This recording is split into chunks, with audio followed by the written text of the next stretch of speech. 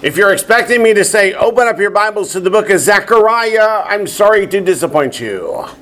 But I have received so many requests over the last week saying, would you please talk to us about the prophetic implications of the war that's going on over in Israel right now. And up to this point, I've been saying, no, let's wait, let's see what happens. But I think we're to the point now we can see the prophetic scenario unfolding. Let me tell you, I am not a prophet. I am simply going to show you the scriptures that I believe are in the process of being fulfilled. So is that okay if we do that first? Yeah. Then if there's time left, we get to Zechariah. What do you call this? I would call this the Israel-Hamas war with a subtitle of Amalek is about to get it. Yeah. Who resides in the Gaza Strip is the descendants of Amalek. Yeah, and you guys know that name, don't you? So if you join me in Bible study this morning, open up to the book of Amos, to chapter 1. There are two threads of prophecy that we have to weave together. One set of prophecies is about Gaza in particular. The other thread is about the Amalekites who live in Gaza. And it's because of the Amalekites that Gaza is about to get it, I believe. How many of you realize that almost the entire Israeli Defense Force is on the border of Gaza? If they haven't crossed the fence this morning, they are positioned and ready to go. And their expressed intention is to eliminate Hamas entirely.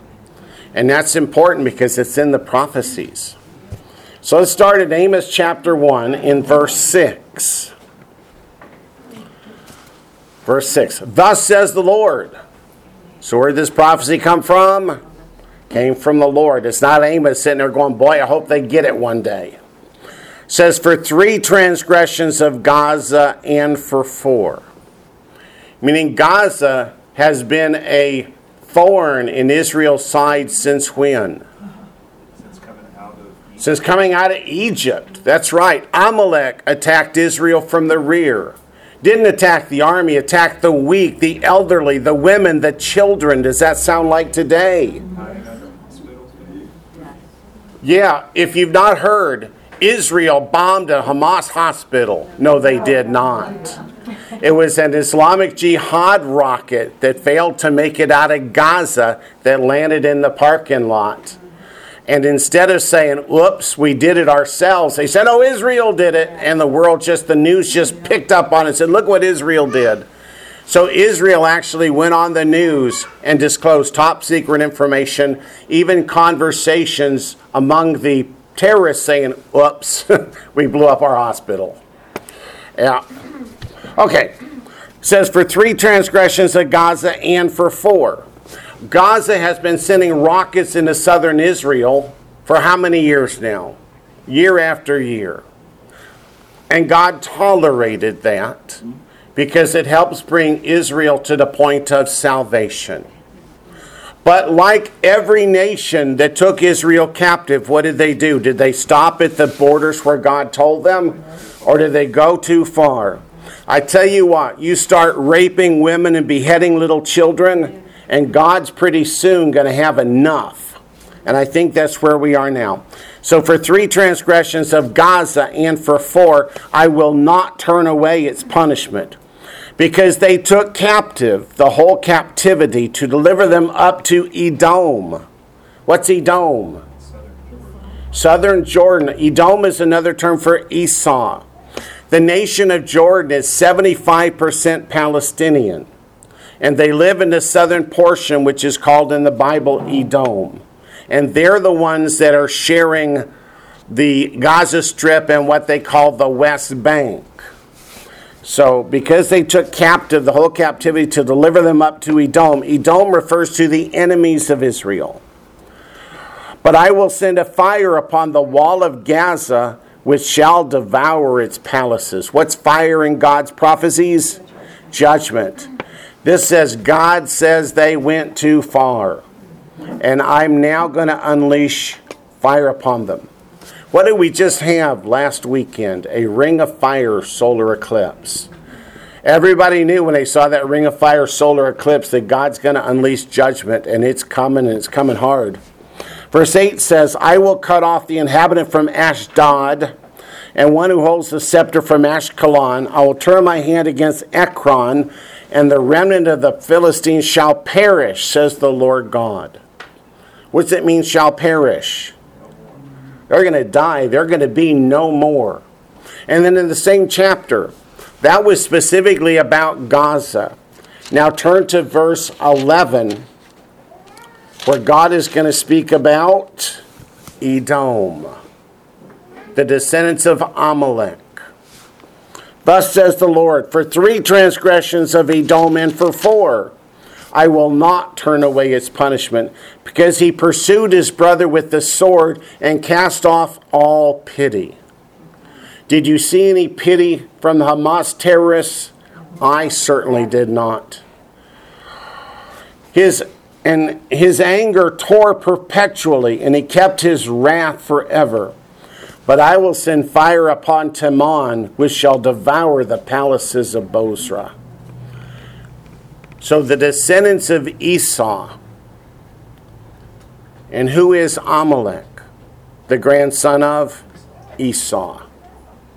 God is going to hold them accountable for what they're doing. Have they stopped firing rockets into Israel? No. Have they stopped murdering Israeli women and children? No. Do they intend to stop? No, they do not. They're getting paid because they did it. They're getting paid to do it, and it's your tax money that's paying them. Yeah, right. May God forgive the United States of America. Amos is not the only book of the Bible that has prophecy that relates to what's going on now, in my opinion. Let's go to the book of Zephaniah. Not Zechariah, but Zephaniah. Zephaniah, Haggai, Zechariah, Malachi. Zephaniah is the book that tells us we're all going to speak Hebrew in the Messianic kingdom, so you may as well start learning it now. Zephaniah chapter 2. Zephaniah chapter 2.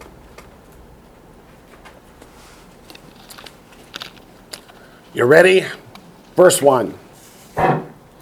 Gather yourselves together, yes, gather together, O undesirable nation. Undesirable is not the best translation. It's shameless. Shameless. No repentance for what they've done. No regret. Verse 2, before the decree is issued, that is, repent before this judgment gets announced, or the day passes like chaff, before the Lord's fierce anger comes upon you, before the day of the Lord's anger comes upon you. Seek the Lord, all you meek of the earth who have upheld his justice. Seek righteousness, seek humility. It may be that you will be hidden in the day of the Lord's anger. Now down to verse 11. The Lord will be awesome for them, for he will reduce to nothing all the gods of the earth. How many of you realize that Allah is not God? Allah is a false god. And the Lord here says they're all going to get smitten. People shall worship him, each one from his place. Indeed, all the shores of the nations. You Ethiopians also, you shall be slain by my sword. And he will stretch out his hand against the north, destroy Assyria, and make Nineveh a desolation, as dry as the wilderness. The herd shall lie down in her midst, every beast of the nation. Both the pelican and the bittern's a type of bird, shall lodge on the capitals of her pillars, meaning what? Totally destroyed. Their voice shall sing in the windows. Desolation shall be at the threshold, for he will lay bare the cedar work. This is the rejoicing city that dwelt securely, that said in her heart, I am it, and there is none besides me. How has she become a desolation, a place for beasts to lie down? Everyone who passes by her shall hiss and shake his fist. Does that remind you of the Psalm 83 war? It should. Now let's go back in the same chapter, Zephaniah 2, to verses 4 and 5. I want you to see what leads into the Psalm 83 war. We read verses 1 to 3. 3 ends, it may be that you will be hidden in the day of the Lord's anger, for Gaza shall be forsaken, and Ashkelon desolate. They shall drive out Ashdod at noonday, and Ekron shall be uprooted. These are all cities within the old Philistine area we call today the Gaza Strip. Woe to the inhabitants of the seacoast, to the nation of the Keratites.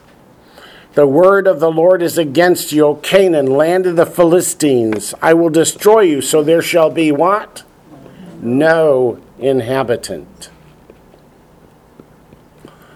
What will happen to the descendants of Amalek? Bye-bye? Yeah, let's keep reading. Let's go to the book of Acts, chapter 8.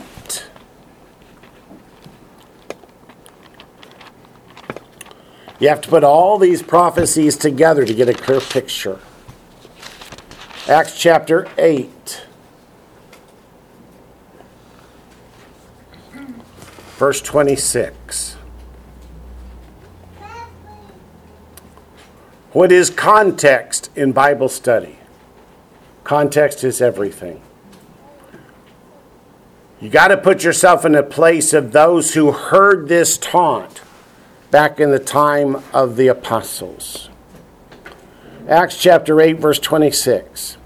Now an angel of the Lord spoke to Philip, saying, what's that word saying? A quote. Arise and go toward the south along the road which goes down from Jerusalem to Gaza. This is desert. If you were there when these words were spoken by the angel, what does the word desert mean to you? Habitation of demons. That demonic activity characterizes what? Gaza. What motivates people to rape and behead children? Is that just normal? I'm unhappy? That's demonic activity. So the angel told us right here that Gaza is a place of demons and demonic activity. Go back to 1 Kings chapter 18. 1 Kings chapter 18.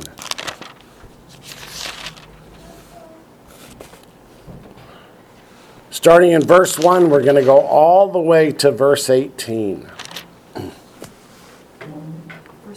1 Kings chapter 18, beginning in verse 1.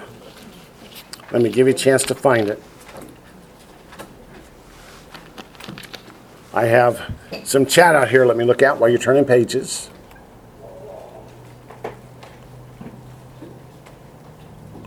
The answer to your question, Rachel, is no.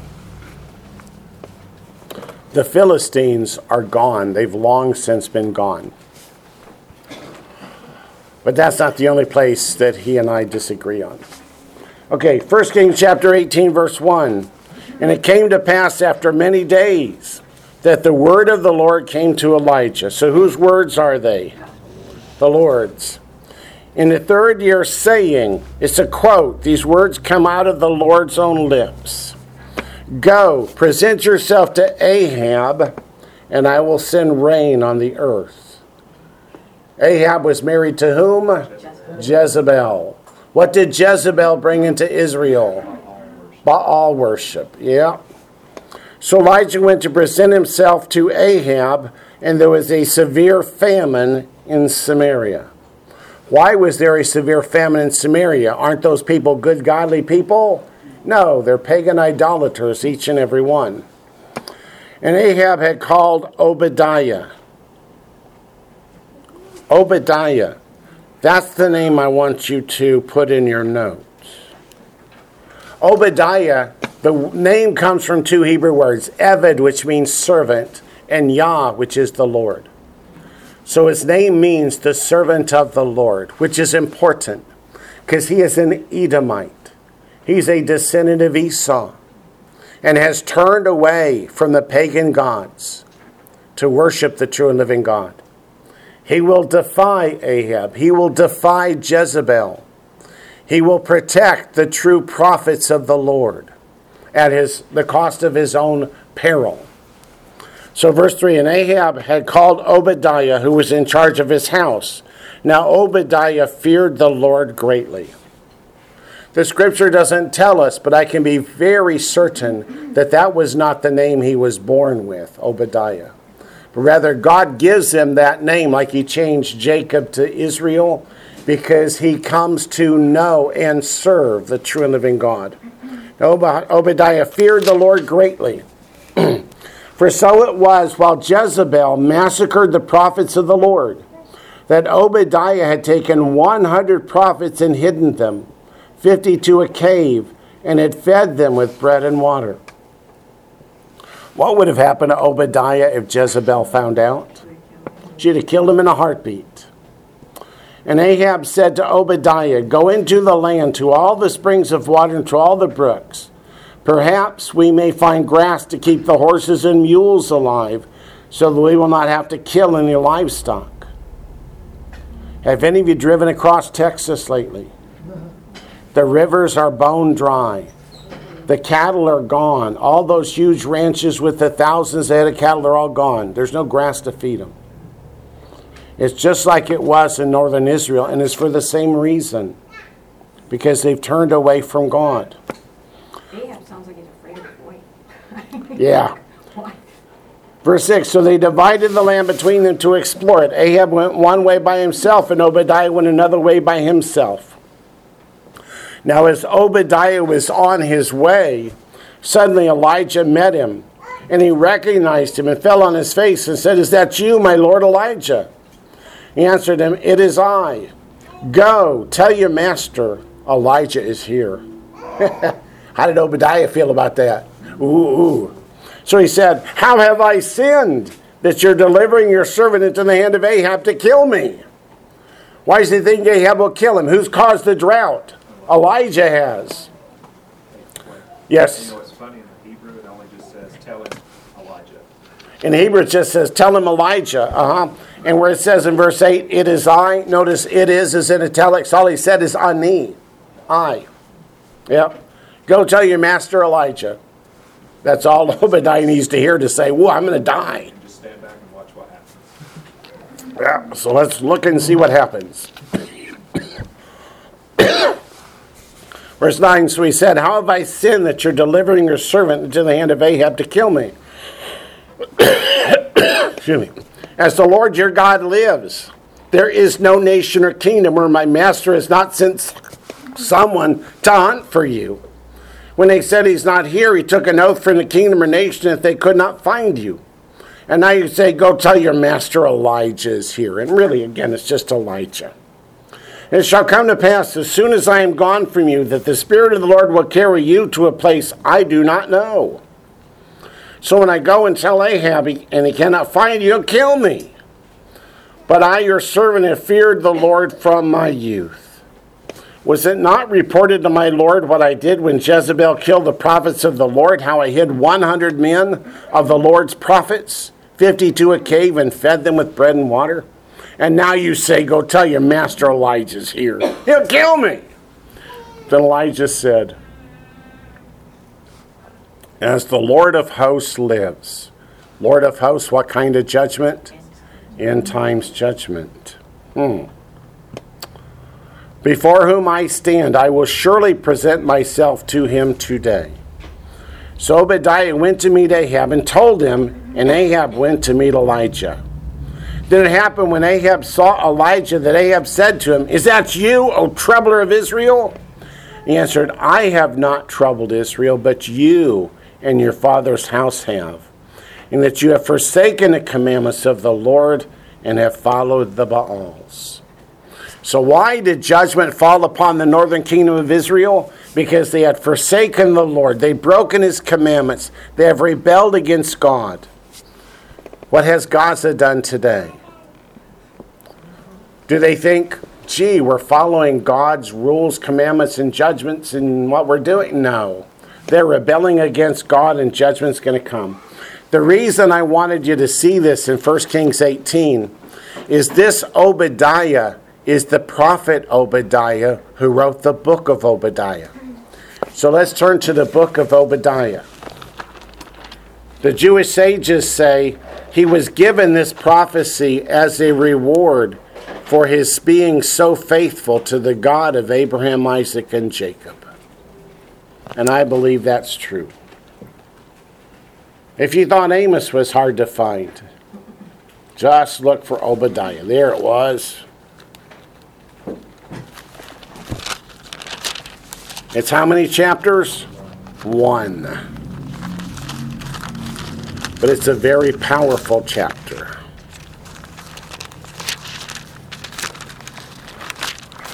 Obadiah, chapter 1.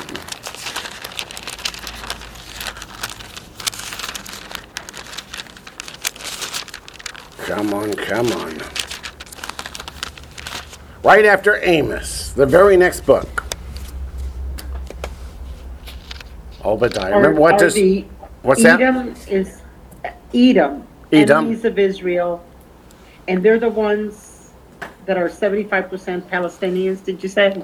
Yes, Jordan today contains the descendants of Lot as well as the Amalekites. Thank you. Yep. We call them Palestinians, but there never was a state of Palestine. Rome renamed Israel Palestine to offend the Jews, to be an insult. So Obadiah, chapter 1, verse 1. The vision of Obadiah. What does the word vision mean? Who's it come from? Comes from the Lord. The Lord gives him a vision of the end times. He is a descendant of Esau. He's from Edom. He's left there because he wants to worship the God of Abraham, Isaac, and Jacob. And God has shown him in this vision what a good decision he made. So it says, thus says the Lord God. When you see it written that way, how is it really in the Hebrew? Thus says, my Lord, the Lord. So he's saying the Lord, the Tetragrammaton, the one who is the Lord from Genesis to Revelation, is my Lord personally to me. Concerning Edom. Edom is the bottom part of Jordan today. It's where Petra is. We have heard a report from the Lord, and a messenger has been sent among the nations, saying, arise and let us rise up against her for battle. Who's the her? Edom. This fight against Edom is not going to be Israel alone. What other nation has just sent troops to help? And airplanes and ships? We have. America. Yep, America. I have 2 chats out here. Let's see if it's somebody going, America. It says Edom is modernly, Jordan. It's the southern part of Jordan. Yep. Oh, and then he says, got it. So I didn't need to answer. Okay. Back to verse 2. Behold. What's behold mean? Shut up and listen. Something very important is about to be said. I will make you small amongst the nations. Who? Edom. Does small mean the area shrinks, or does it mean the people are reduced? The population is reduced. You shall be greatly despised. How many of you have seen the college campuses rioting pro-Hamas? Fortunately, most people don't feel that way. Verse 3, the pride of your heart has deceived you. Pride what? Pride against whom? Against God. You dwell in the clefts of the rock, talking about Petra, the houses that are carved into the rock, whose habitation is high. You who say in your heart, who will bring me down to the ground? Meaning what? God can't humble me. I'll do what I want and God can't touch me. I'm too strong. I'm too powerful. Verse 4, though you ascend as high as the eagle, and you set your nest among the stars, from there I will bring you down, says the Lord. So whose judgment are they going to fall under? God's judgment, the Lord's judgment. Verse 5 says, if thieves had come to you, if robbers by night, and then a parenthetical, oh, how you will be cut off. Would they, the robbers, the thieves, not have stolen till they had enough? If grape gatherers had come to you, would they not have left some gleanings? So what's that parenthetical? Oh, how you will be cut off. Yeah, I'm not going to leave all this stuff the robbers, thieves, and gleaners would have taken. God says, you're going to be totally destroyed. Verse 6, oh, how Esau shall be searched out, meaning there is no place for the descendants of Esau to hide, where God cannot get them. It says, how his hidden treasures shall be sought after. Anything they try to hide is gone. Verse 7, all the men in your confederacy shall force you to the border. Who is Hamas in confederacy with? Iran, Hezbollah. The men at peace with you shall deceive you and prevail against you. Are Hamas's allies going to turn on them? They are already. They jumped the gun before it was supposed to. Yeah, if you've been listening to the news, there are Palestinians in Gaza having armed conflict against Hamas, saying, you really blew it this time. Killing Israelis, no problem. You're kidnapping Americans and killing Americans, you know what that does? Here comes the U.S. military. So they're trying to fight against Hamas to say, wait, you guys don't have to invade. We can take care of this little problem. But you know what? It says it's too late. It says, those who eat your bread shall lay a trap for you. No one's aware of it. Will I not in that day, says the Lord. In what day? Day of the Lord. So this conflict, if I'm understanding the prophecies correctly, is going to continue into the day of the Lord. This is just leading us into, like putting hooks in the jaw in Ezekiel and leading the people out. Will I not in that day, says the Lord, even destroy the wise men from Edom and understanding from the mountains of Esau, which means they're going to make some real stupid blunders. That's going to cause their destruction. Then your mighty men, O Taman, which is a city in Edom, shall be dismayed, to the ends that everyone from the mountains of Esau may be cut off by slaughter. Why? Verse 10, for violence. What's the Hebrew word for violence? Hamas. For violence against your brother Jacob, shame shall cover you, and you shall be cut off forever. So for Hamas against your brother Jacob, shame will cover you. And the word shame means all those plans you made are going to fail. You're not going to prevail in this conflict. So if anybody thinks Israel's going to fall tomorrow and Hamas is going to take over, ain't going to happen. You shall be cut off how long? Forever.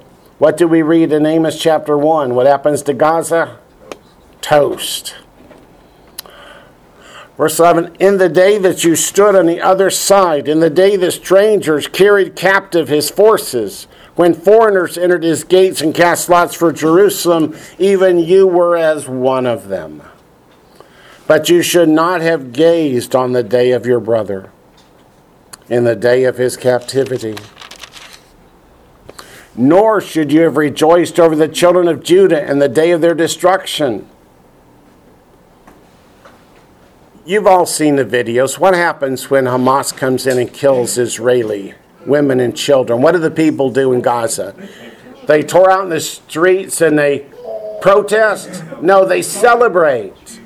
They set off fireworks. They send gifts and candies to the children. They're so happy. Should they have rejoiced over the harm inflicted upon the children of Judah? The answer is absolutely not. In the day of their destruction, nor should you have spoken proudly in the day of distress. You should not have entered the gate of my people in the day of their calamity. They didn't just shoot rockets this time. They came through the gates. They entered the villages. They slaughtered people in their homes. They took captives. Indeed, you should not have gazed on their affliction in the day of their calamity, nor laid hands on their substance in the day of their calamity.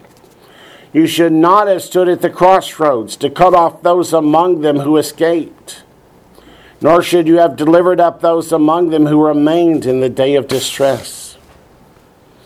For the day of the Lord upon all the nations is near. When we see this attack upon Israel by Hamas, what does it tell us is near? The day of the Lord. It's a sign that we're right at the threshold.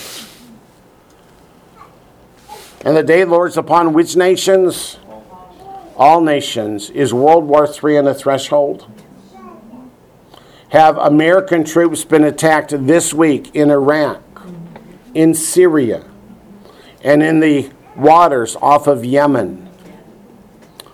Has Russia told us that China is about to nuke you out of existence and you didn't see it coming? Well, we'll see. As you have done, it shall be done to you. What do we call that? The Haman principle. Here we go, boo. What's the Haman principle? Haman built a gallows 75 feet high to hang Mordecai on. And who hung on it instead? Haman did. As you've done, it shall be done to you. They invaded Israel from the south. They came into their borders. What's Israel about to do but go into Gaza in their borders? Your reprisal or reward shall return upon your own head. For as you drank on my holy mountain, so shall all the nations drink continually. Yes, they shall drink and swallow. What are they swallowing? Wine and good things? Poison and death and destruction. And they shall be as though they had never been. Is that total destruction? That's total destruction. But on Mount Zion, which is the Temple Mount in Jerusalem, there shall be deliverance. And there shall be holiness. Will the temple be rebuilt? Yes. Will the people resume the service to God? Yes. What did God promise? If the people will come up 3 times a year to keep the pilgrim festivals, what would no man want? No man would covet their land.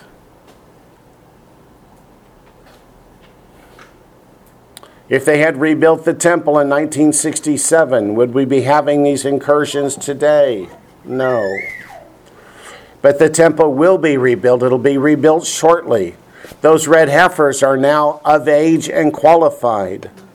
Have they slaughtered one yet? I haven't heard, but I don't know that they'd tell us. But that's the last thing standing in the way of rebuilding the temple. So it says on Mount Zion, that refers to the Temple Mount. There shall be deliverance. There shall be holiness. House of Jacob shall possess their possessions. House of Jacob shall be a fire. Fire's what? Judgment. What's coming upon Hamas in the next little bitty time? Judgment. And the house of Joseph a flame, but the house of Esau shall be stubble. Anybody know what stubble is? The remnants of the straw that's cut in the field. How quickly does that burn? Burns in an instant. What happens when the house of Jacob and the house of Esau becomes intermixed? The fire and the stubble? The fire's left, the stubble's gone. They shall kindle them and devour them, and no survivor shall remain of the house of Esau. How many? None. How many remain of Gaza? None. Do you see where these intertwine? For the Lord has spoken. The south shall possess the mountains of Esau, and the lowlands shall possess Philistia. They shall possess the fields of Ephraim, and the fields of Samaria. Benjamin shall possess Gilead. In other words, the tribes are coming home. They're going to retake the lands that God promised to Abraham. How long ago? All the way back in Genesis. And the captives of this host of the children of Israel shall possess the land of the Canaanites as far as Zarephath. The captives of Jerusalem or in Sepharad shall possess the cities of the south. And Savior shall come to Mount Zion to judge the mountains of Esau, and the kingdom shall be the Lord's.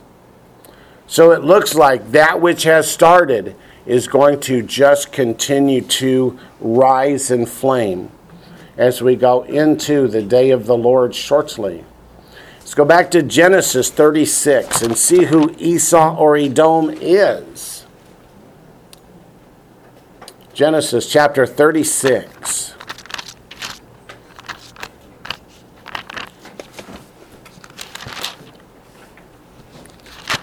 Genesis 36. Why do I relate the Amalekites to Esau? Yep, they're the descendants. Let's go to Genesis 36, starting in verse 15.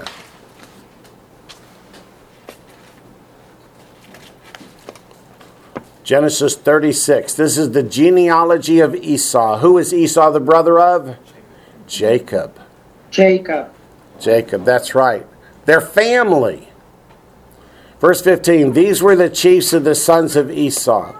The sons of Eliphaz, the firstborn, a son of Esau, were Chief Taman, Chief Omar, Chief Zepho, Chief Kenaz, Chief Korah, Chief Gatam, and Chief Amalek.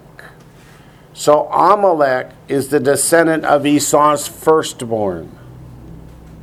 So Amalek has from the beginning tried to take from Israel that which Esau gave to Jacob. Did Jacob steal it from Esau? Or did Esau sell it to him for a bowl of porridge because he despised it?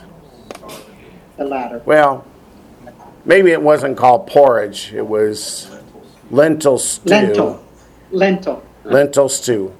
Is that porridge? I don't know. Honestly, I don't know what porridge is. But I know it's stuff you eat that you don't like very much. Okay. These were the chiefs of Eliphaz, the land of Edom. They were the sons of Adad. That's their mother. Let's go to Exodus chapter 17 and see the relationship between Amalek and Israel from the time of the Exodus. We're going to Exodus chapter 17. Israel went down into Egypt with 70 people. But they come out a great multitude, with a mixed multitude grafted in, which makes them even more numerous. Exodus chapter 17, start in verse 8. Now Amalek came and fought with Israel in Rephidim. And Moses said to Joshua, choose us some men and go out, fight with Amalek. Tomorrow I will stand on the top of the hill with the rod of God in my hand. So Joshua did as Moses said to him and fought with Amalek. And Moses, Aaron, and Hur went up to the top of the hill. And so it was when Moses held up his hand that Israel prevailed. So when Moses holds up his hand to God, God is with Israel, Israel prevails. When he let down his hand, takes his hand away from God, Amalek prevailed. I want everybody to hold their hand up for 7 or 8 hours. Yeah, not going to happen. You know that. Same with Moses. How old is Moses? He's 80 years old or better. Yeah. But Moses' hands became heavy. So they took a stone and put it under him, and he sat on it. Fonzie didn't come up with the phrase, sit on it. It's all the way back in the Bible. And Aaron and Hur supported his hands, one on one side and the other on the other side, and his hands were steady until the going down of the sun. So Joshua defeated Amalek and his people with the edge of the sword. Then the Lord said to Moses, write this for a memorial in the book. What book? This book. And recount it in the hearing of Joshua. What does it mean to recount it? To retell it. Tell it again. Make sure Joshua knows about it. That I will utterly blot out the remembrance of Amalek from under heaven. Does that sound like I'll think about it? I might. Amalek is toast. But not yet. The fight between God and Amalek has continued down through the ages. And now it's coming to a boil. And as God said in the scriptures we read earlier, for 3 transgressions or for 4, he will not turn away judgment this time. And Moses built an altar and called it, saying, the Lord is my banner, Adonai Nisi. The Lord is my banner. For he said, because the Lord has sworn, the Lord will have war with Amalek from generation to generation.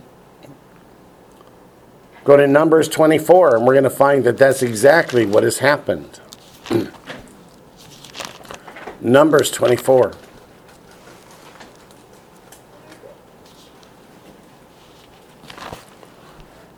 Numbers 24. Comes right after Numbers 23. At least in my Bible. Numbers 24, verse 20.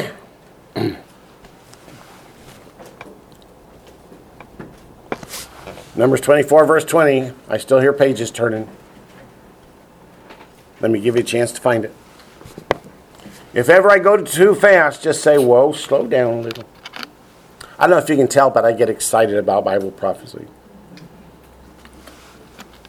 Numbers 24, verse 20. Then he looked on Amalek, and he took up his oracle and said, Amalek was first among the nations, but shall be last until what?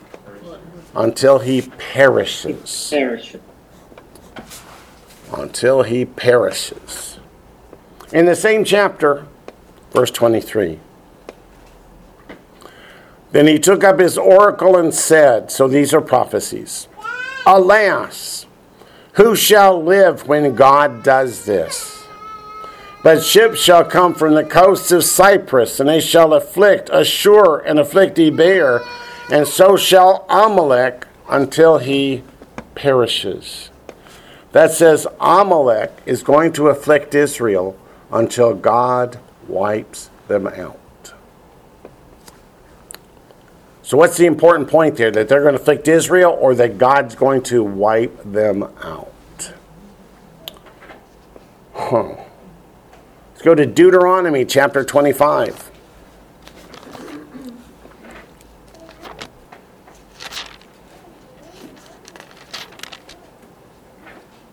Deuteronomy chapter 25. Start in verse 17.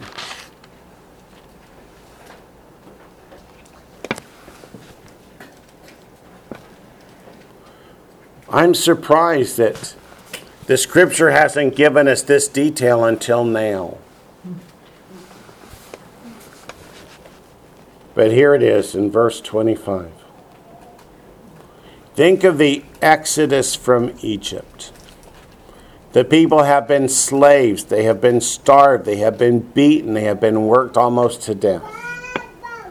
Verse 17 says, remember what Amalek did to you on the way as you were coming out of Egypt. How he met you on the way and attacked what? Your rear ranks. Who's in the rear? The sick, the elderly, those that are too young to travel quickly. All the stragglers at your rear when you were tired and weary, and he did not fear God. Meaning, if he did fear God, would he have done this? The answer is no. Therefore it shall be, when the Lord your God has given you rest from your enemies all around, and the land which the Lord your God has given you to possess as an inheritance, that you will blot out the remembrance of Amalek from under heaven. You shall not forget.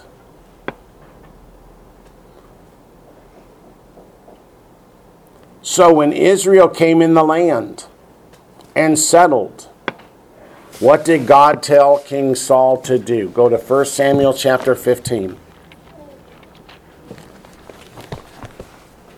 1 Samuel chapter 15.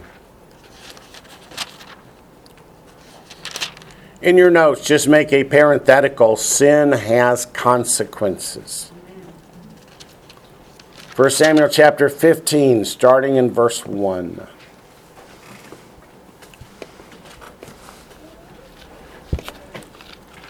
First Samuel chapter 15, beginning at verse 1. Samuel also said to Saul, who's Saul? He's the first king of Israel. The Lord sent me to anoint you king over his people, over Israel. 1 Samuel 15, verse 1. Almost there, I can tell. 1 Samuel chapter 15, verse 1. Okay. Verse 1, Samuel also said to Saul, the Lord has sent me to anoint you king over his people, over Israel. Now therefore, heed the voice of the words of the Lord. What does that mean? Listen and do what I tell you, boy. Thus says the Lord of hosts. What kind of judgment? Oh my, it's an end times judgment, huh? I will punish Amalek for what he did to Israel.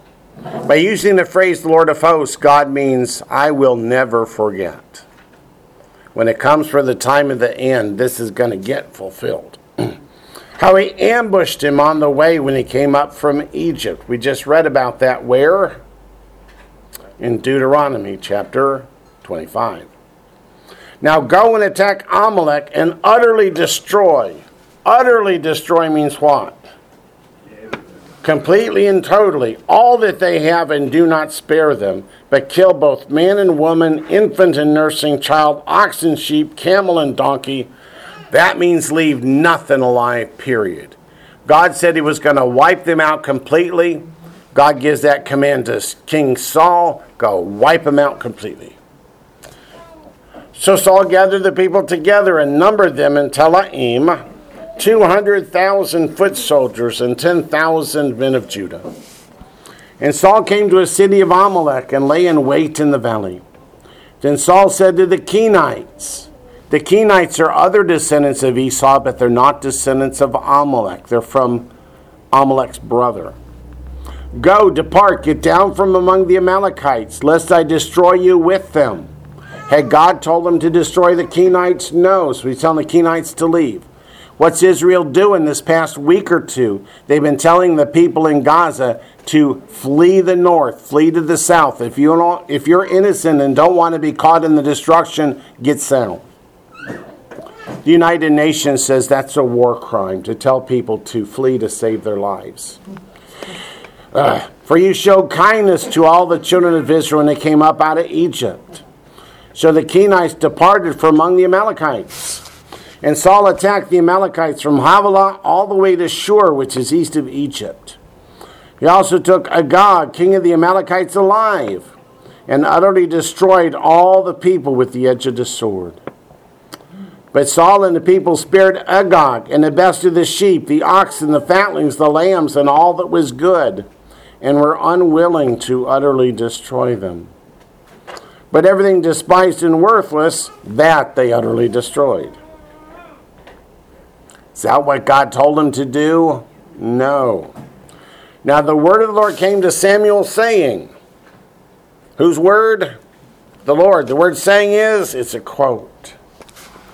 I greatly regret that I have set up Saul as king, for he has turned back from following me and has not performed my commandments. And it grieved Samuel, and he cried out to the Lord all night. So when Samuel rose early in the morning to meet Saul, it was told Samuel, saying, Saul went to Carmel. And indeed, he set up a monument for himself, and has gone on around, passed by, and gone down to Gilgal. What does that monument represent? Pride and arrogance? Yeah, it's Saul's total victory over the Amalekites. Did he get total victory over the Amalekites? He did not. So he's boasting to God that he did, when the truth is, he did not. Does that remind you of Ananias and Sapphira in the book of Acts, who said, I sold this property and here's all the money, but they were lying? What happened to them? They fell down dead. Verse 13, Then Samuel went to Saul, and Saul said to him, Blessed are you of the Lord. I have performed the commandment of the Lord. What? He went to a prophet to brag that he'd done what he didn't do. Does he not know what a prophet of God is? But Samuel said, What then is this bleating of the sheep in my ears, and the lowing of the oxen which I hear? In other words, you said you destroyed them all, then what am I hearing? And Saul said, they, not I, not we, but they, the people, have brought them from the Amalekites. For the people spared the best of the sheep and the oxen to sacrifice to the Lord your God, and the rest we have utterly destroyed. Verse 15 is more important than most people give it credit for. They're saying, yes, we disobeyed God, but we disobeyed so that we could bring sacrifices to him. Which is more important to God, obedience or sacrifice? Obedience. Obedience. And notice he says the Lord your God, not the Lord my He says the Lord your God, not the Lord my God. Right. Verse 16, and Samuel said to Saul, be quiet, or modern English, shut up. And I will tell you what the Lord said to me last night. And he said to him, speak on. So Samuel said, when you were little in your own eyes, were you not head of the tribes of Israel? And did not the Lord anoint you king over Israel? Now the Lord sent you on a mission and said, go and utterly destroy the sinners, the Amalekites, and fight against them until they are consumed, which means exterminated. Why then did you not obey the voice of the Lord? Why did you swoop down on the spoil and do evil in the sight of the Lord? What book do we read every Purim? The book of Esther. The hero in the book of Esther is Mordecai, right? Mordecai is the descendant of King Saul. And the one who wants to kill the Jews, each and every one, is Haman. Boo. And he's a descendant of King Agag. If Saul had done what God commanded, the book of Esther would not have taken place. There would not have been the threat against each and every Jewish person throughout the world. What if Haman had succeeded? Would there have been a Messiah born to the Virgin Mary 2,000 years ago? No, all the Jewish people would have been exterminated. So because Saul disobeyed the commandment of the Lord, Satan thought he had a chance to beat God, to stop Messiah, to defeat the plan of salvation. That's why I said, put in your notes, sin has consequences. And that's all that's written. No, it's not. Let's go to Psalm 83.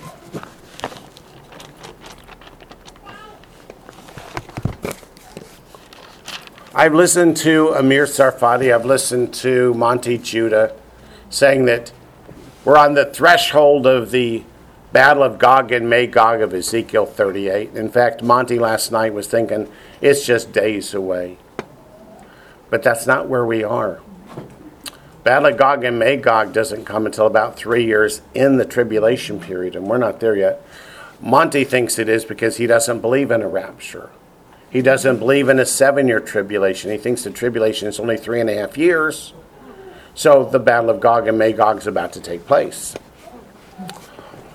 But if you saw the interview on YouTube by the bearded guys, the bearded Bible guys, they interviewed Avi Lipkin because, well, they were stuck in Israel and couldn't get back to the States, so they had to have something to do. And they asked Avi, is this the start of the battle of Gog and Magog of Ezekiel 38 and 39? Avi said, no.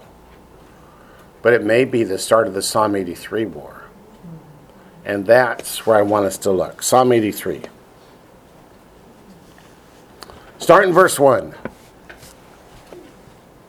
A song, a psalm of Asaph. What do you know about Asaph? What does the Bible call him? A seer. What's another name for a seer? A prophet. So many people look at the book of Psalms and say, yeah, that's a songbook. Who cares what's in it? The Psalms are absolutely full of prophecy. And this is one. It says, do not keep silent, O God. Do not hold your peace. And do not be still, O God. What's another way to say that? It's time for you to act, O Lord, for they've considered your law as void. Psalm 119, verse 126. So it means, God, it's time for you to help us destroy our enemies. Verse 2, for behold, what's coming? Something really important. Your enemies make a tumult. What's a tumult? An uprising, as in an attack on your people. And those who hate you have lifted up their head. They don't love the Lord? No, they do not. Hamas hates Israel because God loves Israel. So their ultimate hatred is for God. Muslims too, right? And they are Muslims, yeah. They have taken crafty counsel against your people. What does crafty counsel mean? They think they're wise, but it's an underhanded surprise attack. Did Israel have any warning this was coming? No, it was a complete and utter surprise. It was on a high holy day, and 50 years and a day after the Yom Kippur War, when they attacked Israel on Yom Kippur. What do you know about holy days like Yom Kippur and Shemini Atzeret or Simchat Torah? Where are all Israeli military folks? At home with their families, celebrating the high holidays. So manning in the military outposts is at a bare minimum. They're not expecting any trouble. It was 50 days. 50 years in a day. I got that backwards. 50 years in a day after the start of the Yom Kippur War, which was 1973. At 50 years, 2023. Why didn't they attack on the anniversary? Because that wasn't a high holy day. And where would the Israeli troops have been? Stomping them in the dirt. Yep. Verse 4. They have said, come, let us cut them off from being a nation, that the name of Israel may be remembered no more. What is Hamas's charter? What is their motivation? What do they say they're out there to do? To cut them off from being a nation, that the name of Israel may be remembered no more.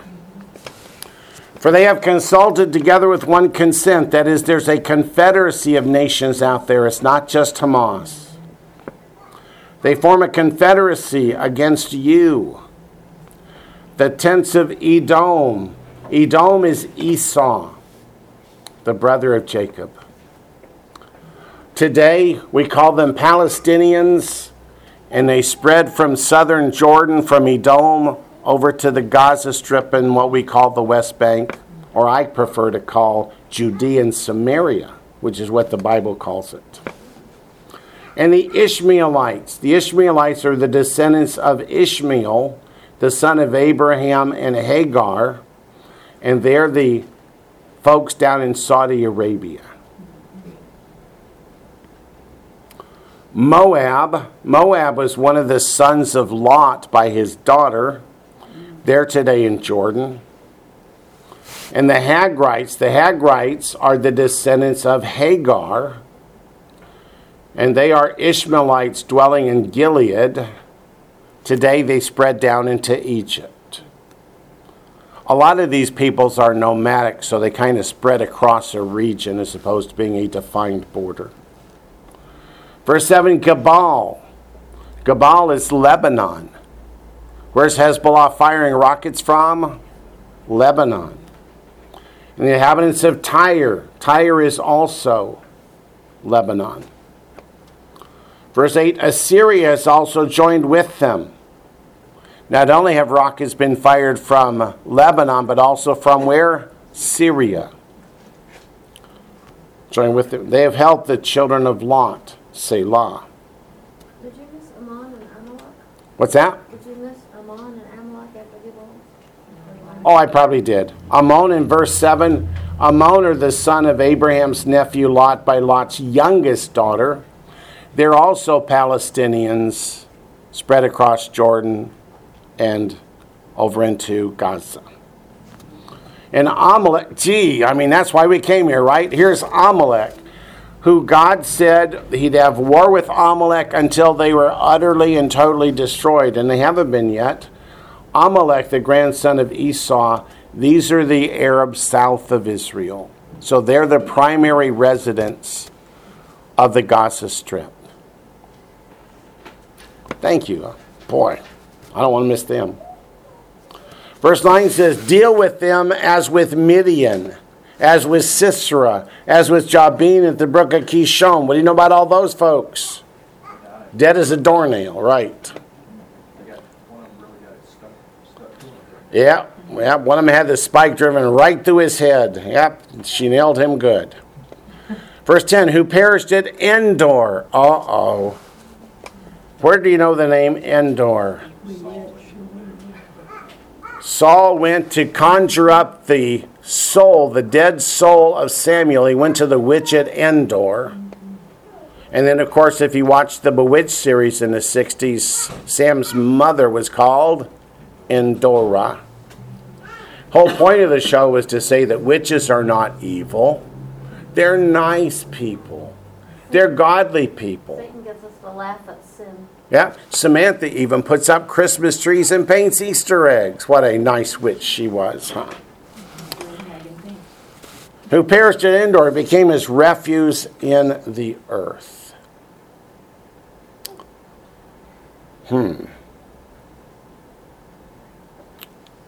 So Psalm 83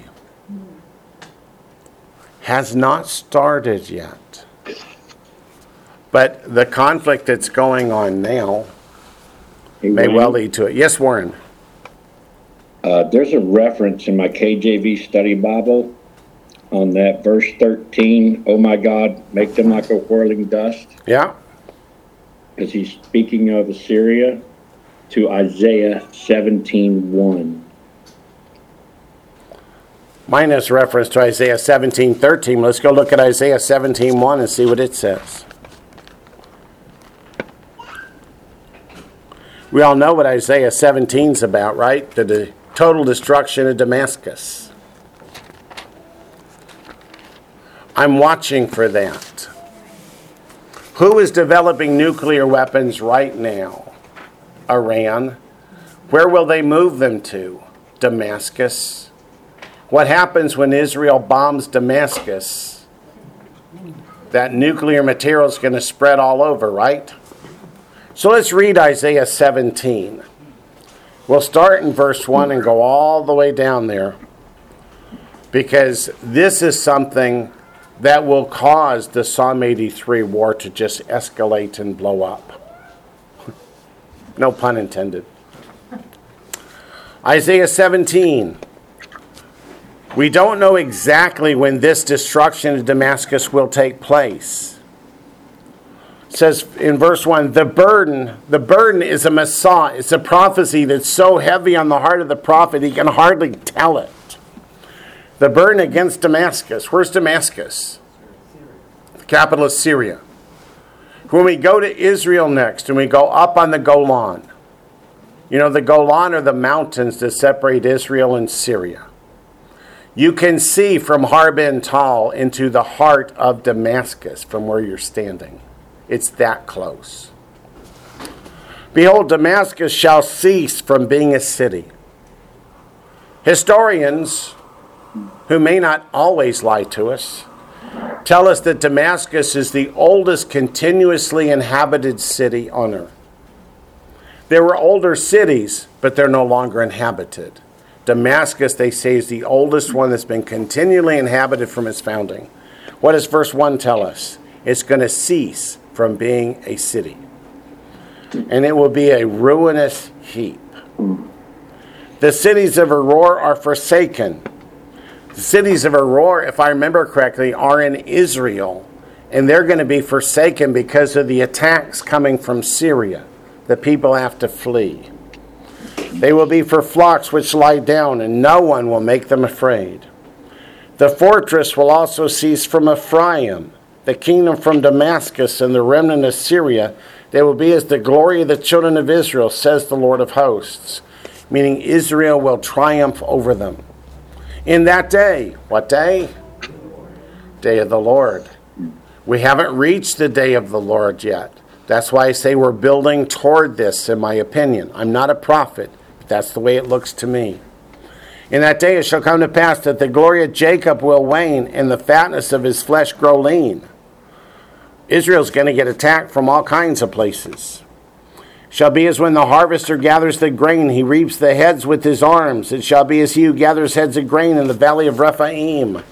Yet gleaning grapes will be left in it, like the shaking of an olive tree. 2 or 3 olives at the top of the uppermost bough. 4 or 5 in its most fruitful branches, says the Lord, the God of Israel. Meaning Israel will not totally fall. There will always be a remnant in Israel. No matter what the enemy does to it in these coming days and years, Israel will not completely fall. Verse 7, in that day, again, the day of the Lord, a man will look to his Maker, and his eyes will have respect for the Holy One of Israel. He will not look to the altars, the work of his hands. He will not respect what his fingers have made, nor the wooden images, nor the incense altars. In that day, his strong cities will be as a foremost bough and an uppermost branch. How many times did we just read in that day? Is this the 3rd time in this chapter? People say, we don't know when Damascus will be destroyed. When does the Bible say? In that day. Which they left because of the children of Israel, and there shall be desolation. It says will be, shall be, same thing. There is no word will or shall in Hebrew, so you can pick one or the other. Because you have forgotten the God of your salvation, and have not been mindful of the rock of your stronghold. Therefore you shall plant pleasant plants and set out foreign seedlings.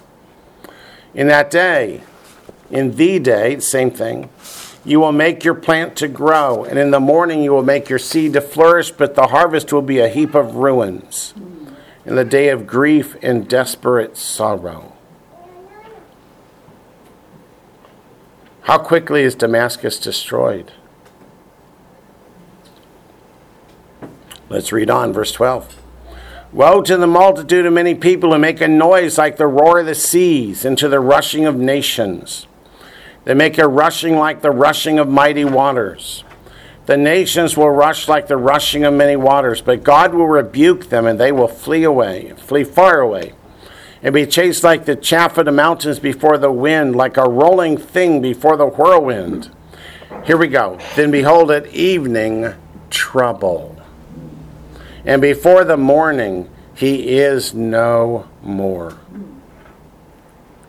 At evening time, trouble. In the morning, no more. Destroyed overnight. Completely, totally, and uninhabitable. It says, this is the portion of those who plunder us and the lot of those who rob us.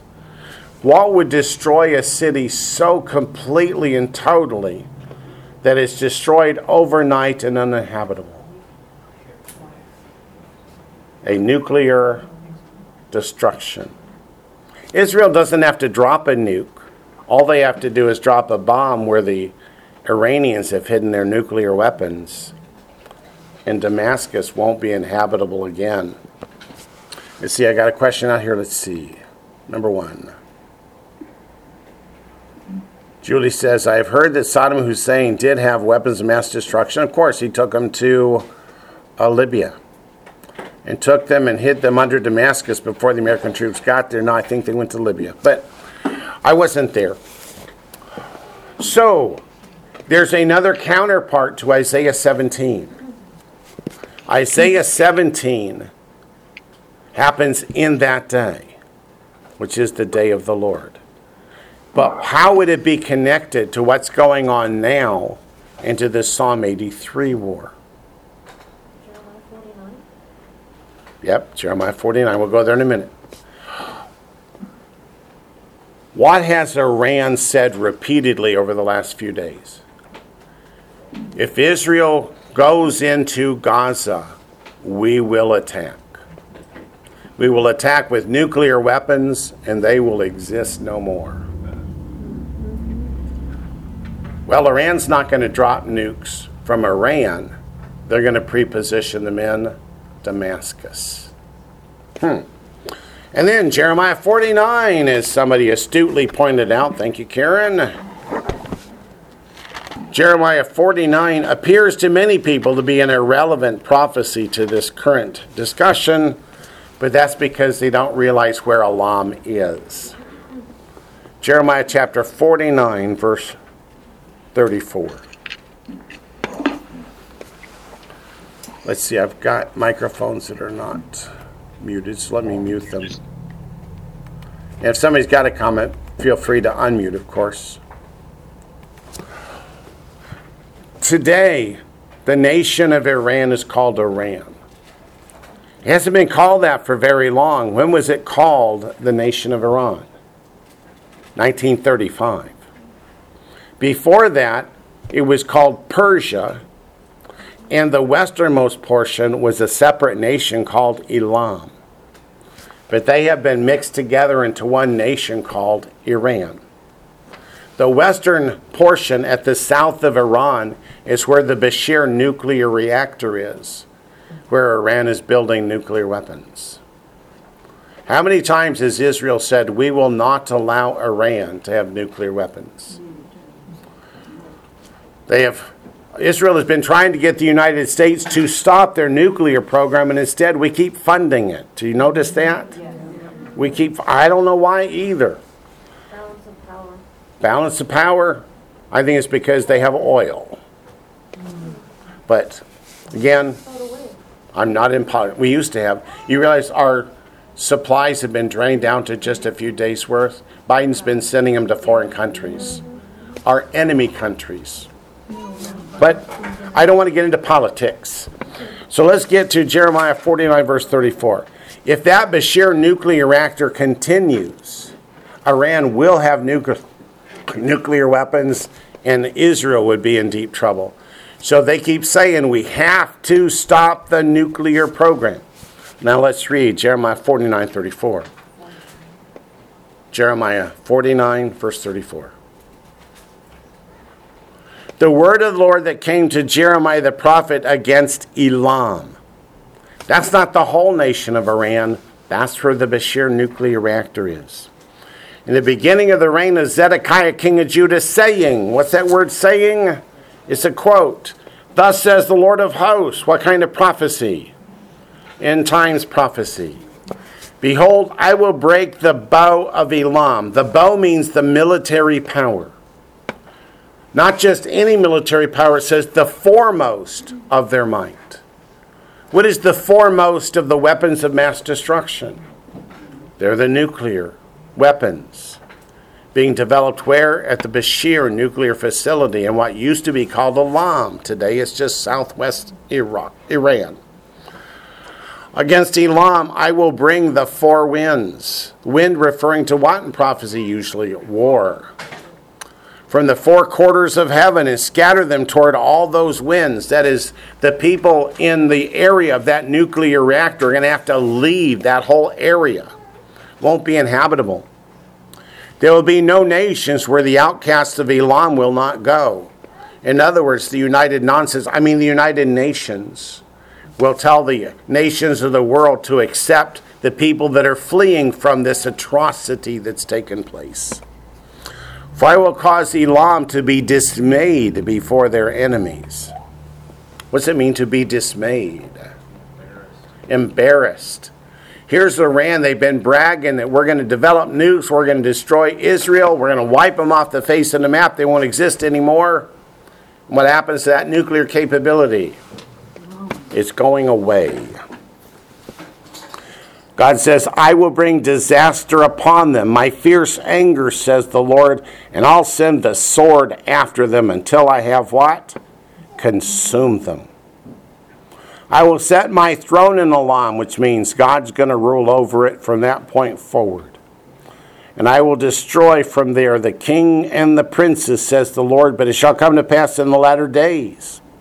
I will bring back the captives of Elam, says the Lord. Captives of Elam. Is Iran going to take Israelis captive? Hamas and Hezbollah, they're just part of Iran. Iran backs them. Iran trains them. Iran funds them. Iran arms them. So we, So the Hamas terrorists are acting on behalf of Iran. But God says, I'm going to bring the captives back that they have taken. Why is the United States ready to jump in the battle against Hamas? Did they just take Israelis captive? Or did they take Americans captive too? They really messed up here. So, as I started, let me end. I am not a prophet. But as I read these prophecies, I see this is where the war is going. Hamas, they attacked Israel brutally, raping, killing, murdering, taking captives, women, children. They didn't care. They have so offended God that I believe God is about to carry out all those prophecies that say, Gaza, you're going to be totally destroyed. Now, Israel has done some aerial bombing, but the troops, when they go in, what are they going to do? They're going to level the place. Benjamin Netanyahu has made no veiled threats. He has said, Hamas will never exist again. That's what God said. It's almost like he's reading the Bible. You know what? He's a great student of Bible prophecy. And he knows that this is what God has said. And he says, okay, God, I'm on your side. Let's see, what time is it? We still have time to do a little bit of Zechariah. So turn to Zechariah chapter 7. Now that we finished our introduction.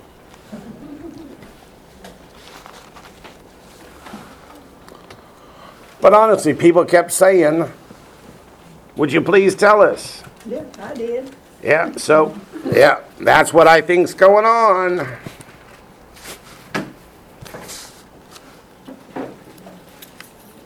Sounds pretty clear to me.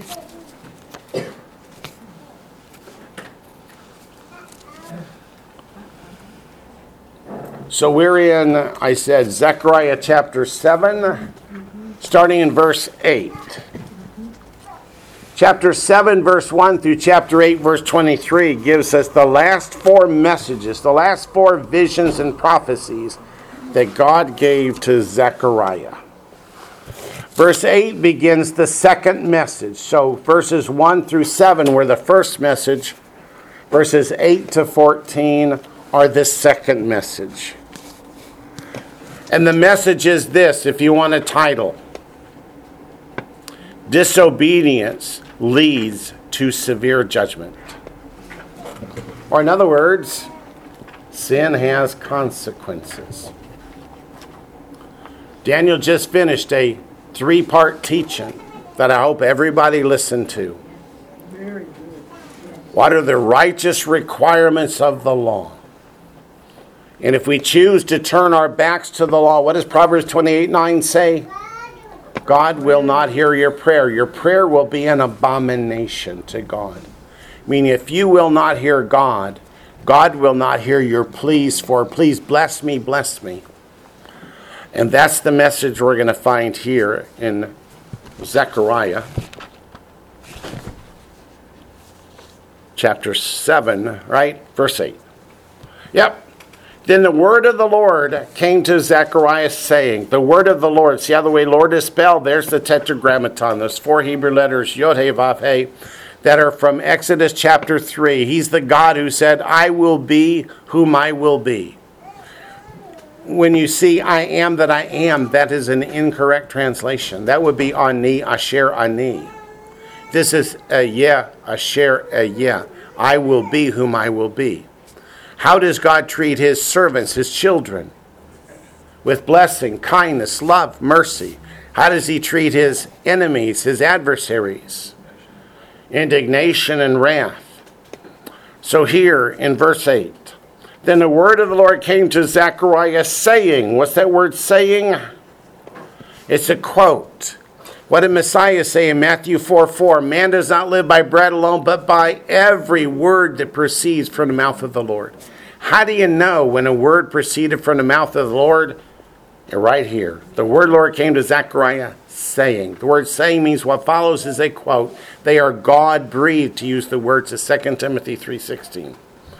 Thus says the Lord of hosts. What kind of prophecy? In times. So yes, it applied back in the days of Zechariah, but it will apply also in these last days. Execute true justice. Why do you stick in the word true? Execute true justice. What is true justice? It's not swayed by money or by... Not swayed by money or by the position and power of the people.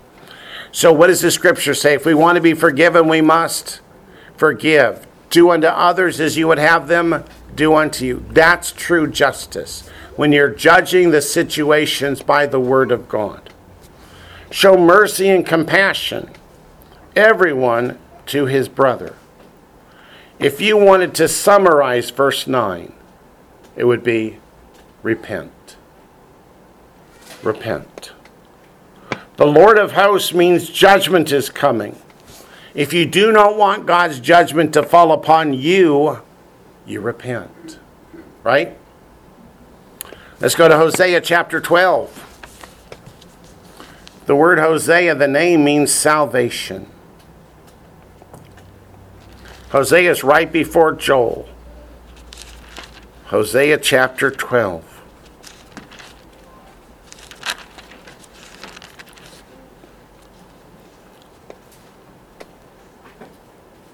Hosea chapter 12. Verses 2 through 6. Again, Hosea chapter 12, verses 2 through 6. The Lord also brings a charge against Judah. Judah is the southern kingdom of Israel. And will punish Jacob according to his ways. When God refers to Israel as Jacob, it means they're rebellious and unrepentant. When they're walking as his children, he calls them Israel. According to his deeds, he will recompense him. What does that mean? He will get paid back according to what he has done. God bless you. So if Israel is being righteous and kind and merciful, what does God give them? Mercy and kindness and loving kindness.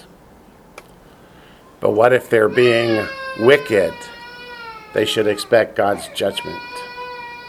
Verse 3, he took his brother by the heel in the womb. That's what Jacob means, supplanter or fink. And in his strength, he struggled with God. So why did God change his name from Jacob to Israel? Because he repented. He met God. He came face to face with God. He learned to follow after God. Verse 4 says, yes, he struggled with the angel and prevailed. He wept and sought favor from him. He found him in Bethel. What does Bethel mean? The house of God. And there he spoke to us. That is the Lord, the God of hosts. It's actually, wow. The Lord is his memorable name. So you, by the help of your God, return. What's return mean? Repent. So if Jacob wants to become Israel, he must repent. Observe mercy and justice.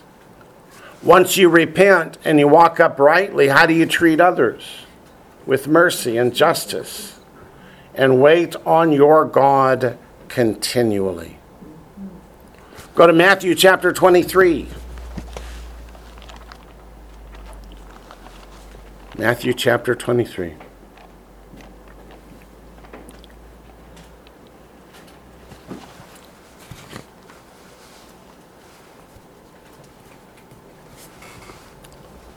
Verse 23.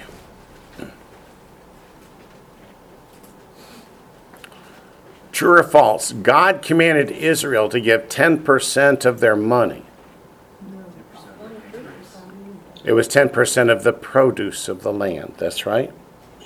So in verse 23, it says, woe to you, scribes and Pharisees, hypocrites! If you pay tithe of mint and anise and cumin, those are the smallest of the seeds, the smallest of the produce of the land.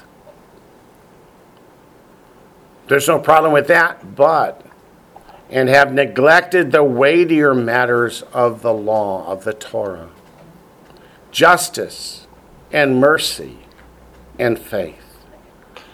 These, that is, giving tithe of the produce, you ought to have done, without leaving the others undone. What did the scribes and Pharisees do here that so offends the Lord? They're picking and choosing.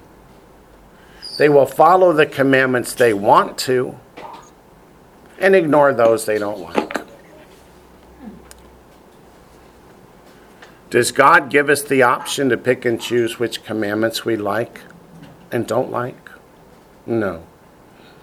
But what are the weightier matters of the law?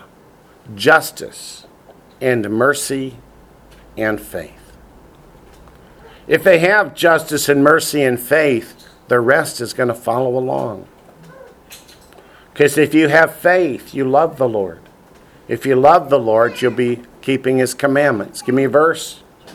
John 14:15. Give me another. 1 John chapter 5, verses 2 and 3. Give me another. 1 John chapter 2, verses 3 to 6. It's all over the Bible. Let's go back to Zechariah chapter 7. So in verse 9, when it says, execute true justice, show mercy and compassion, do you see how that relates directly to Matthew chapter 23, verse 23? Those are the weightier matters of the law. So God isn't picking some obscure little commandment like don't take a bird and its eggs from the nest on the same day. He's going to the big things, the obvious things, and the rest, the little things, will follow. Verse 10, do not oppress the widow or the fatherless. What's another word for fatherless? The orphans. Or the alien, that's the Gentile within their borders that wants to worship God. Or the poor. Aren't all the poor people poor because God hates them? No. That's a wrong attitude. It says that none of you plan evil in his heart against his brother. Yes, Susie? Apparently not. Okay. Sometimes microphones just pop on. Happens to me too. Let's go to the New Testament, to the book of James. James was the half-brother of our Messiah. Before the crucifixion, burial, and resurrection of Messiah, James thought his brother was a little strange. If you remember, he tried to take him out of synagogues where he was teaching, saying, oh, just ignore this guy, he's a little touched in the head. But after he met the risen Lord and said, hey, brother, he had a change of heart. And he became the head of the apostles in the church in Jerusalem. James chapter 1. As soon as I find it. There we go. Verse 27. Pure and undefiled religion before God and the Father is this: to visit orphans and widows in their trouble, and, not or, to keep oneself unspotted from the world. Keep oneself unspotted from the world means to walk uprightly and righteously before God. Don't walk in sin. But beyond that, you need to have compassion and mercy on those who cannot help themselves. In the days of the Bible, widows and orphans, could they go down to Walmart and get a job as a greeter? So what happened if they have no one to provide for them? They starve to death unless others are kind enough to share. Can you truly say, I love my neighbor as you let him starve to death? The answer is no. Let's go back to Malachi. Malachi. If you don't know where Malachi is, go to Matthew 1 and turn back a page. Unless, of course, you have all those maps and stuff in the middle of your Bible. Then just rip those out. Malachi chapter 3. Verse 5. We often joke in here about how God doesn't make veiled threats. There's never a veil, it's just a threat. And here in Malachi 3:5, God gets right down to it. It says, "And I will come near you for judgment. I will be a swift witness against sorcerers, against adulterers, against perjurers, against those who exploit wage earners and widows and orphans, and against those who turn away an alien because they do not fear me, says the Lord of hosts." Did God just say if you exploit wage earners and widows and orphans that you're going to be the recipient of his wrath? He most certainly did. Go to Exodus chapter 22. God talks about widows and orphans a lot, and also the stranger, the Gentile who wants to be grafted into Israel to worship the God of Israel. What if Israel turns them away and says, "No, go back to your pagan gods"? Then come Judgment Day, look out. Exodus 22, verses 22 to 24.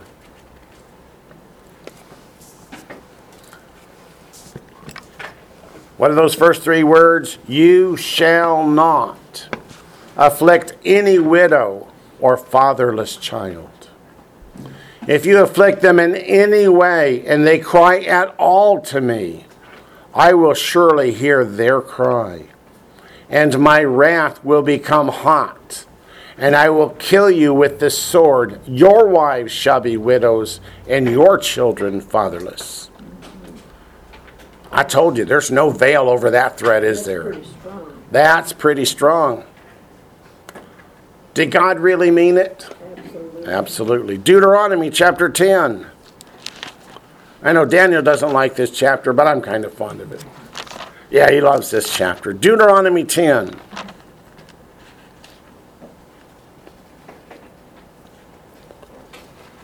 Deuteronomy 10.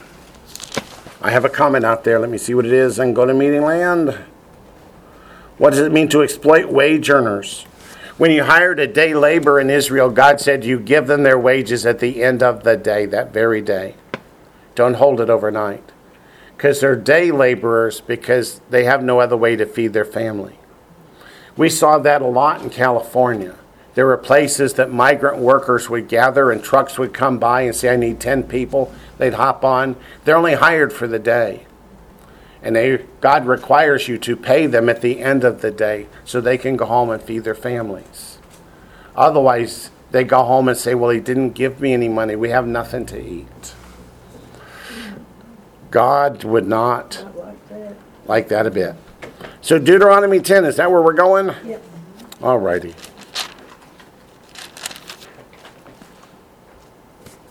What Daniel loves Deuteronomy 10 for begins in verse 12. So let's just read it before we go to verse 18. "And now, Israel, what does the Lord your God require of you?" And the word require is not right. The Hebrew word is sha'ul. Sha'ul means request. God requests it. But what's a request from God? It's a requirement. Yeah. "But to fear the Lord your God." If you fear the Lord your God, you will be obedient to the Lord your God, right? And it goes on to say, to walk in all his ways. In Jewish talk, what is halakha? Halakha comes from halak. It means the way we walk. And the way we walk is to walk in all his ways. That's what it means. Halakha is to walk in the ways of God. And to love him. John 14:15, "If you love me, keep my commandments." To serve the Lord your God with all your heart. There's two different words used in the Old Testament in Hebrew for serve. The main one is avad. Avad means to work. It's where we get the word servant or slave. It's one who obeys the master. So to serve the Lord your God is to obey the Lord your God. Do what he asks of you. With all your heart and with all your soul. With all your heart means because you love him. We don't obey God so that we can earn salvation. That's not possible. If you're trying to do that, stop. You can't do it. We keep the commandments of God because we love him. We keep the commandments of God because we're saved, not in order to be saved. And that's what it means with all your heart. What does God say in the new covenant? Where's the law written? Upon your heart and upon your mind. Done out of love. Done out of a desire to serve the true and living God. And with all your soul means even if it costs you your very life. So if terrorists break through the doors of this building today and say, renounce this Yeshua fella or die, what's our answer? Threaten us with heaven? Okay, let's go. That's what it means with all your souls, with your very life. And to keep, the word keep there is what? To guard, to protect, to treat as valuable, something important to you. The commandments of the Lord and his statutes, which I command you today for your good. For your good means it is not a burden to keep God's commandments. It's a blessing. People say, do you have to? And I say, it's not a question, do I have to? I get to. I get to be an obedient child to my loving Father. What's the difference between a commandment and a statute? Commandment is a commandment that we understand why. Thou shalt not murder. Anybody get up this morning and say, I wonder why murdering is bad? No. A statute is something like the slaughter of the red heifer. Anybody ever wonder why it has to be a red heifer and it has to be burnt with cedar and with hyssop and a blood-colored cloth? Then you take the ashes and you put it in water. Then you take the water and you sprinkle people and they become clean. Does that make sense to anybody? No. The statutes are there, according to the ancients, because people would obey commandments because they understand them. But the only reason they obey commandments they don't understand is because God said so. So there's the litmus test. Will you obey God simply because he asks you to? In the same book, Deuteronomy, go to chapter 14. Wait a minute. I didn't do the verse in 10. The verse in 10 is verse 18. Sorry. Deuteronomy 10:18. Boy, you can't distract me, can you? He administers justice, that he is God. He administers justice for the fatherless and the widow, and loves the stranger, giving him food and clothing. The stranger, again, is the Gentile that wants to worship God. That's many of you, many of us in this room. Therefore, love the stranger, for you are strangers in the land of Egypt. When verse 18, he administers justice for the fatherless and the widow, how does he do that? He commands us. And when we're obedient to him, then the fatherless and the widows, they're taken care of. Does God ever use people to carry out his will? Yes. All through the scriptures. Now go to verse 29 of chapter 14. Deuteronomy 14, verse 29.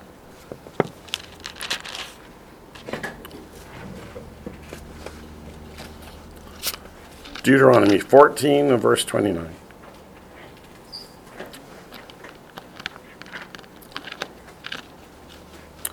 Referring to the tithe of the third year. Verse 29 says, and the Levite, because he has no portion or inheritance with you, and the stranger, there's the Gentile who wants to worship God, and the fatherless and the widow who are within your gates may come and eat and be satisfied, that the Lord your God may bless you in all the work of your hand which you do. So the tithe of the third year went to feed the Levites that were in their cities, and the strangers that dwelt in their cities, and the fatherless and the widows. And God says, if you do that, then I will bless the crops, and you're going to have plenty. Deuteronomy 16, verse 11.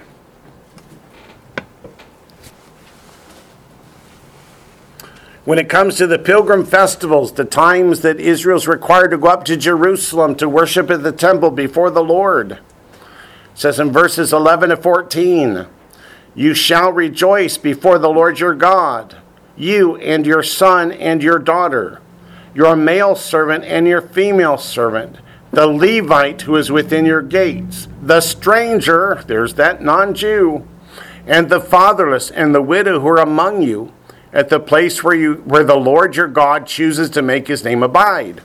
And you shall remember that you were a slave in Egypt, and shall be careful to observe these statutes. You shall observe the Feast of Tabernacles 7 days, when you have gathered from your threshing floor and from your winepress, and you shall rejoice in your feast. You and your son and your daughter, your male servant, your female servant, and the Levite, and the stranger, and the fatherless, and the widow who are within your gates. God says when you go up to the festivals, you don't go empty-handed. You're taking with you not just food for you and your family, but for the widows, the orphans, the strangers, those who don't have land, those who can't grow their own food, so that who can rejoice? Everyone, Jew and Gentile alike. People look and say, the Old Testament, that's just for Jews. That's nonsense. How many times does the word Jew or Jewish appear in the first 5 books of the Bible? None, 0, not a 1. God's the God of all people. God's commandments are for all people. Prove it.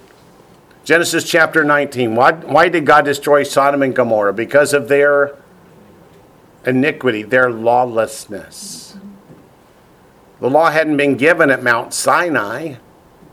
It's always been. It's been from the beginning. 1 Corinthians 7:19, circumcision is what? And uncircumcision nothing, but keeping the commandments of God is what matters. So God has always held people responsible for breaking his commandments, whether they knew what they were or not. 1 Corinthians what? 1 Corinthians chapter 7, verse 19. I keep saying 6 because there's a 6 up at the top of the page. And Daniel has to correct me. No, it's 7. Okay.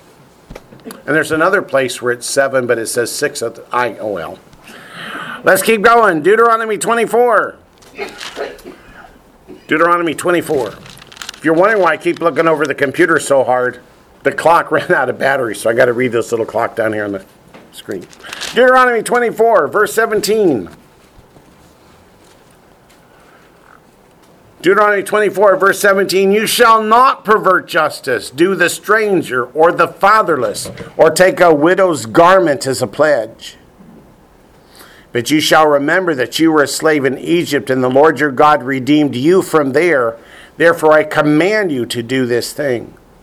When you reap your harvest in your field, and forget a sheaf in the field, you shall not go back to get it.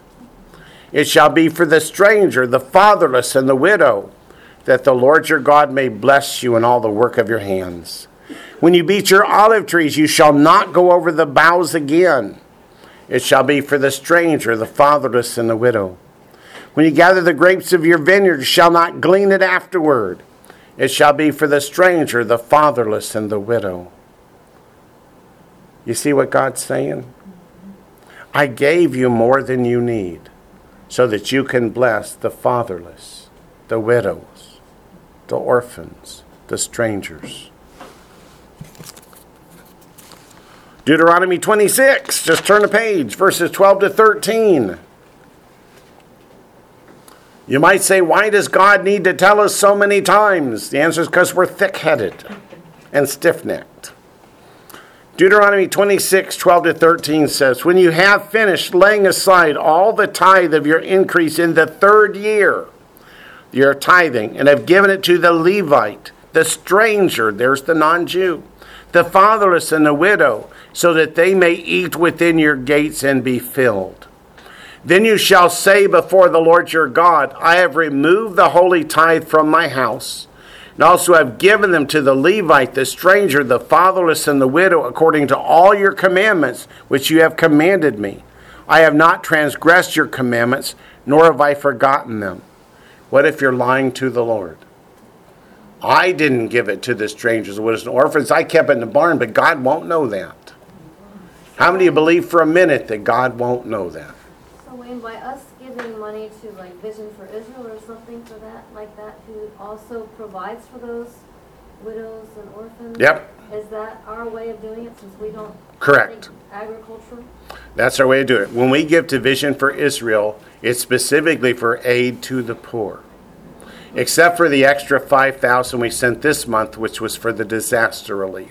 But we will also send the regular money to Vision for Israel for aid to the poor. When we send the money to the orphans in Kenya, they're Jewish believers for the most part. They're not all believers, but they're all Jewish people.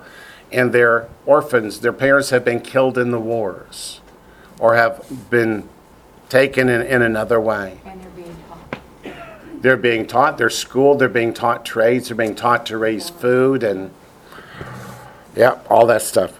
Deuteronomy 27:19. So yes, we are fulfilling God's intent here. Deuteronomy 27:19. We could say, since we don't live in Israel, then we don't have to give to them. But that's looking at the letter, not the spirit. Deuteronomy 27, and then we'll close. Verse 19. Cursed is the one who perverts the justice to the stranger, the fatherless, and the widow. And all the people shall say, Amen. Which means they now acknowledge that they will suffer a curse from God if they break this commandment. And with that, our time has come to the end. We will pick up next week, Lord willing, in Zechariah chapter 7, verse 11.